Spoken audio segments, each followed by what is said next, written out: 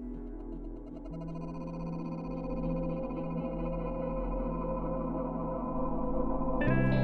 listening to Disc 5 of the Elementary Principles of the Messiah and Daniel's teaching on the baptism, Part 1. Enjoy! We're still in 1 Corinthians, and we haven't even gotten past chapter 3 yet. And actually, we're going to be hitting, because we've been discussing the elementary principles of the Messiah, also known as the milk of the Word. And we are finally to our last elementary principle, which is baptism. It's known as immersion. But in Hebrew, it's known as a mikvah. Okay? And I want to look at Judaism's definition for this mikvah. Let's look at this. A ritual pool of water used for the purpose of attaining ritual purity. Immersion in a mikvah is performed for the following main purposes. Now pay close attention to this. It is used in connection with repentance, okay, to remove the impurity of sin. It is also used in connection with conversion. Keep that in mind. There's a conversion happening. A mikvah is required. Because the convert has taken upon himself or herself to adopt the lifestyle of the Jew that is based on the recognition of God as King of the universe and the obligation to perform the commandments of Torah.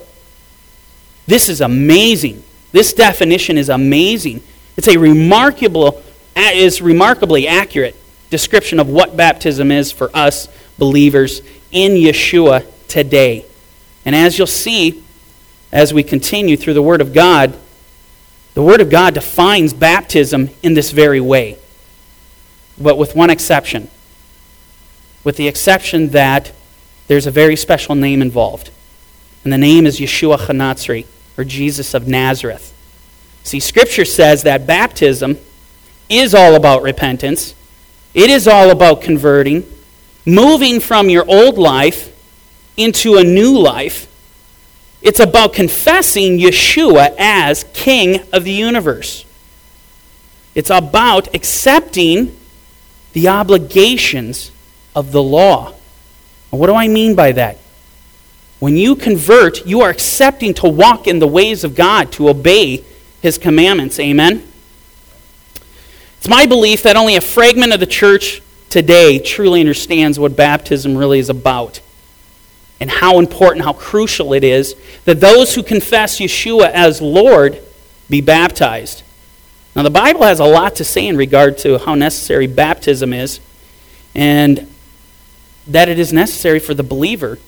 And not just that, but the great weight of responsibility that we, as believers, have to convey to the world how important baptism is, immersion is. Through Scripture, we're going to see what it is, its purpose, whether or not it is commanded, and whether or not it is necessary for us today. I want to begin today's message. We're going to go to the Torah, and we're going to look at a couple passages that are going to give us a deeper insight into baptism. And this first passage that we're going to look at, we're going to see where the Lord gives Moses instructions on how to construct the brazen laver for the tabernacle. Let's look at this. Exodus 36:18. You shall also make a laver of bronze, with its base also of bronze, for washing. You shall put it between the tabernacle of meeting and the altar, and you shall put water in it. For Aaron and his sons shall wash their hands and their feet in water from it. Verse 20. When they go into the tabernacle of meeting, and when they come near the altar to minister, to burn an offering made by fire to the Lord, they shall wash with water, lest they die. Okay? If you were a priest coming into the tabernacle, this might be something you might not want to forget. Okay? If the priests failed to wash as they were drawing near to God, they would have died. I hope you can see the symmetry here in this passage to baptism. See, baptism is cleansing yourself as you draw near to God, as you draw near to God through His Son. I want to look at another passage found in Exodus. And this is at the time when the children of Israel reach Mount Sinai. They're about to experience an encounter with the Most High God. They're about to enter into covenant. They are drawing near to God. Listen to what the Lord commands Moses. And the Lord said to Moses, "Behold, I come to you in the thick cloud, that the people may hear when I speak with you and believe you forever." So Moses told the words of the people to the Lord. Then the Lord said to Moses, "Go to the people and consecrate them today and tomorrow. Let them wash their clothes, and let them be ready for the third day. For on the third day the Lord will come down upon Mount Sinai in the sight of all people." So again, we have this beautiful symmetry of where we see the children of Israel washing, in this instance, washing their garments, and they come to enter into covenant with God. They come to draw near to Him. This is a picture of what we practice now. As we come to draw near to Yeshua, we wash ourselves in preparation to enter into this new covenant as we draw near to Him. And just as the priests were commanded to wash as they drew near to God, so too Yeshua has commanded us to wash in Him. Exodus 28:18. And Yeshua came and spoke to them, saying, "All authority has been given to me in heaven and on earth. Go therefore, make disciples of all nations, baptizing them in the name of the Father and the Son and the Holy Spirit." So Yeshua commanded, right? He commands that not only do we believe in Him, but that we be baptized. And He commanded those who preached His name to baptize all who are willing to confess Him. And the apostles followed this commandment with no hesitation. Okay? Unfortunately, baptism in general has been reduced. This is very important you listen to what I'm about to say. Baptism has been reduced into something that's just, well, it's good to do. Or it's a public profession. But not necessarily something that is required. Now, our adversary is crafty, he is cunning, and from the beginning, Satan's objective has been to prevent man from obeying the commandments of God. You only need to go back to the Garden of Eden to see how he operates. It'll prove this. And now, he has moved on to more critical components than just the tree, such as the seventh-day Sabbath, the removal of the festivals of God, dissolving the Torah completely, redefining the definition of what God identifies as sin, and now removing the value, the necessity of baptism for those who draw near to Him. I want to go to a passage found in Acts, and this is at the time where we see the anointing of the Holy Spirit, right? Shavuot, Pentecost, coming upon the apostles. And this event doesn't go unnoticed, okay? But rather, Scripture states that there were Jewish eyewitnesses at Pentecost, at Shavuot. And not only were these witnesses there, but they literally heard the apostles speaking to each of them in their own language. This is a remarkable event. It was a remarkable experience. And because of this experience, this is what they say. They ask the apostles an important question, $1 million question. Acts 2:37. And when they heard this, they were cut to the heart, and they said to Peter and the rest of the apostles, "Men and brethren, what shall we do?" Peter said to them, "Repent. Let every one of you be baptized in the name of Yeshua HaMashiach for the remission of sins. And you shall receive the gift of the Holy Spirit." Now, there is a lot of information given in this verse. Now, remember, we found in the Hebrew definition for mikvah, and it's a remarkable, accurate description. With one exception, it was missing the special name. And here in this verse, we're given this literal definition of the mikvah with the special name in which we must be baptized in the name of Yeshua for the remission of sins. See, being baptized is an integral part of being repentant, showing a repentant heart. It's the process that we have to go through. If, in fact, you believe that Yeshua died and rose again, you will be baptized. Now, in this passage that I'm going to go to, we're going to look at Philip. And Philip is an amazing man. If you ever get a chance, read the entire chapter of Acts 8. He is an amazing man of God. And God did awesome things through this man. But I want to show you what happens and how Philip acts as an apostle, preaching, evangelizing the name of Jesus, Yeshua. Let's look at this. This is a great example for us to follow. But there was a certain man called Simon who previously practiced sorcery in the city and astonished the people of Samaria, claiming that he was someone great, to whom they all gave heed, from the least to the greatest, saying, this man is of great power of God. And they heeded him because he had astonished them with his sorceries for a long time. But when they believed Philip, as he preached the things concerning the kingdom of God and the name of Yeshua HaMashiach, both men and women were what? They were baptized. Then Simon himself also believed, and when he was baptized, he continued with Philip and was amazed seeing the miracles and signs which were done. So Philip, he goes out, he preaches the name of Yeshua. He doesn't stop there. It's incomplete. He preaches baptism, and he follows through with baptizing those who are willing to confess him. Now I want to continue in this passage, and I love this story because we get a great illustration on how successfully evangelism, or the successfulness of evangelism and how it should look. Acts 8:26. Now an angel of the Lord spoke to Philip, saying, "Arise, go toward the south along the road which goes down from Jerusalem to Gaza. This is desert." So he arose and went, and behold, a man of Ethiopia. Okay? This man's a man of Ethiopia. He's not a Jew. A eunuch of great authority under Candace, the queen of the Ethiopians, who had charge of all her treasury, and had come to Jerusalem to worship. I think it's important that you understand this. He's Ethiopian. But he was a man who was seeking the God of Israel. Okay? He was seeking the God of Israel. And we know this because the passage indicates that he was going to Jerusalem to worship.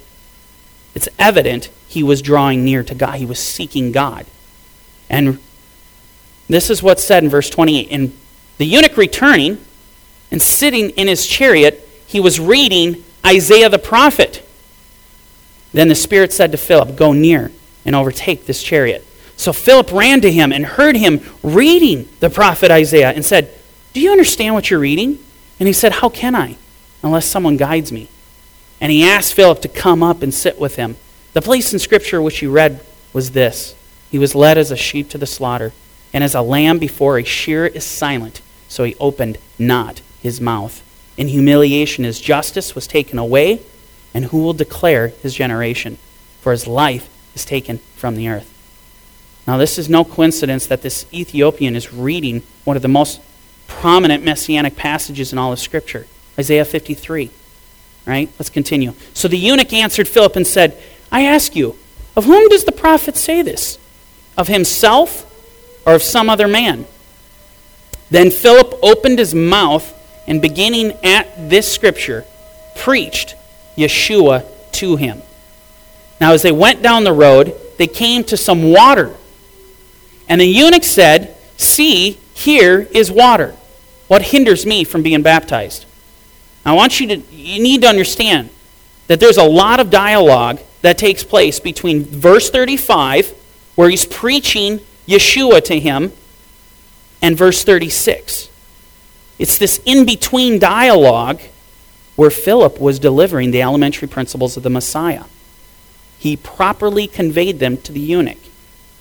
And the importance, one of these elementary principles is baptism and its importance.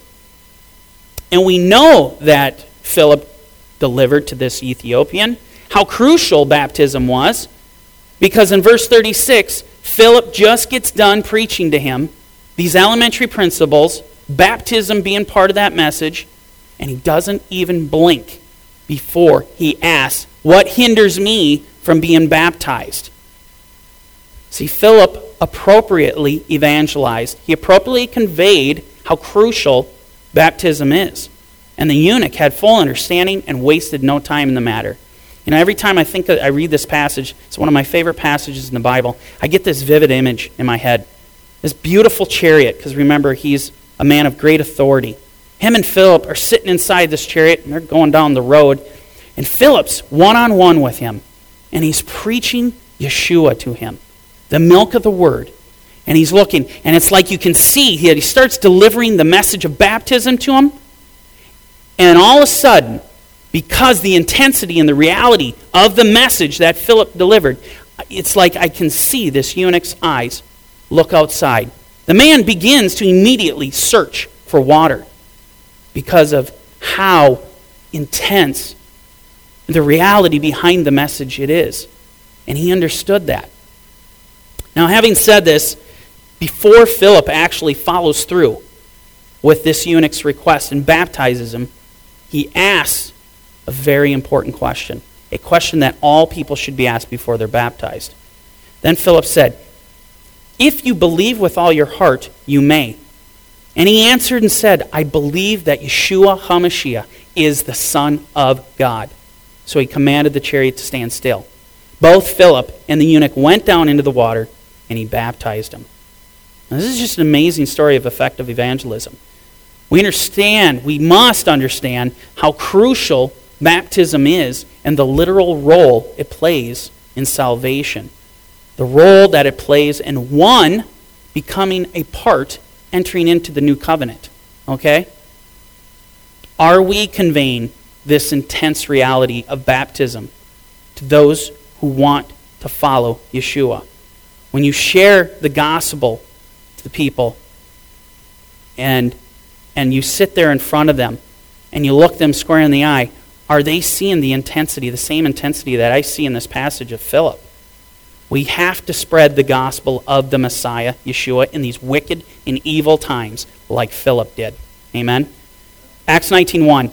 And it happened while Apollos was at Corinth that Paul, having passed through the upper regions, came to Ephesus. And finding some disciples, he said to them, "Listen to this question. Did you receive the Holy Spirit when you believed?" So they said to him, "We have not so much as heard whether there's a Holy Spirit." And he said to them, listen to his bewilderment here. "Into what then were you baptized?" So they said, "Well, into John's baptism." And this is interesting.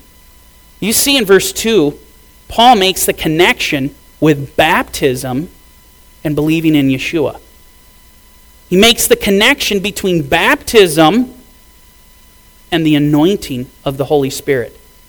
As we get to verse 3, we see Paul's bewilderment when he asks them, "Into what were you baptized?" Because they had not received the Spirit of God. Okay? Paul makes the connection of being immersed in Yeshua to receiving the Spirit of God. And then as we get to verse 4, we see Paul's response to their answer, that they have not so much as heard as whether there is a Holy Spirit. And so this is Paul's response to that. Paul said, "John indeed baptized with a baptism of repentance, saying to the people that they should believe on him who would come after him, that is, on Messiah Yeshua. When they heard this, they were baptized in the name of the Lord Yeshua. And when Paul laid hands on them, the Spirit, the Holy Spirit, the Ruach HaKodesh, came upon them, and they spoke with tongues and prophesied." So these individuals were being baptized in Yeshua. And because we see this elementary principle coming into play of baptism, we have another elementary principle being coupled with it. The laying on of hands. If you remember our elementary principles found in Hebrews 6. Now we have this laying on of hands. Paul lays hands on them, and immediately we see they receive the Holy Spirit. There's something mentioned in this passage, and I want to address it. John's baptism. You know, both John's baptism and Yeshua's baptism have a similarity. They were both baptisms of repentance, right? However, the baptism of Yeshua, the Son of God, was significantly different in two ways. The first way was that Yeshua's baptism was a baptism into his death. It's important you understand that. It was a baptism into his death. The individual being immersed was to be understanding that it was literally being baptized into the Messiah's death, only to rise out of the water just as Messiah rose from the grave in the newness of life. The second difference is that this would be a baptism into what was prophesied in Ezekiel 36, what was prophesied in Jeremiah 31, a new covenant where His Spirit is being poured out to the men of the world. And I think it's worth noting that Yeshua, while in the flesh, received the Spirit of God only after he was baptized. Nowhere can you find in Scripture that Yeshua does a miracle prior to his baptism and anointing of the Spirit of God. It's not there. The Apostle Paul in his letter to the Romans explains in detail the definition of what baptism is. He reveals to us believers a deeper understanding. And it's something we shouldn't just know. This is something we have to be able to teach. We have to be able to convey to others who are coming into this knowledge. Let's look at this literal definition of baptism. Romans 6:1. What shall we say then? Shall we continue in sin that grace may abound? Well, certainly not. How then shall we who died to sin live any longer in it? Or do you not know that as many of us as were baptized into Messiah Yeshua were baptized into his death? Paul explains this in very simple terms, exactly what we as believers should know and what we should be able to teach others. That the physical act of the immersion process is in fact the act of being baptized into Yeshua's death. Immersion is the physical act of confession that you believe Yeshua died and rose again. And it is an act of repentance, which means as you immerse yourself completely in the water into his death, you come up into the newness of life, never again to walk in the ways of sin. Romans 6:4, let's continue. Therefore we were buried with him through baptism into death, that just as Christ was raised from the dead by the glory of the Father, even so we should walk in the newness of life. Okay, so we as repentant believers are immersed into his death, never to rise again in the same manner. We will now forsake the desires of our flesh so that we may live to God in holiness. It's a conversion process. All those who believe in him must go through this process of cleansing. We cleanse ourselves because we are drawing near to God. Let's continue in this passage. Paul says, for if we have been united together in the likeness of his death, certainly we also shall be in the likeness of his resurrection. Knowing this, that our old man was crucified with him, that the body of sin might be done away with, that we should no longer be slaves of sin. For he who has died has been freed from sin. Now, if we died with Messiah, we believe that we shall also live with him. So, now after reading this passage to the Romans, we get a clear understanding of some of Paul's other statements that he makes in his other epistles. Right? I'll give you an example. Galatians 2:20. I have been crucified with Christ. It is no longer I who live, but Messiah lives in me.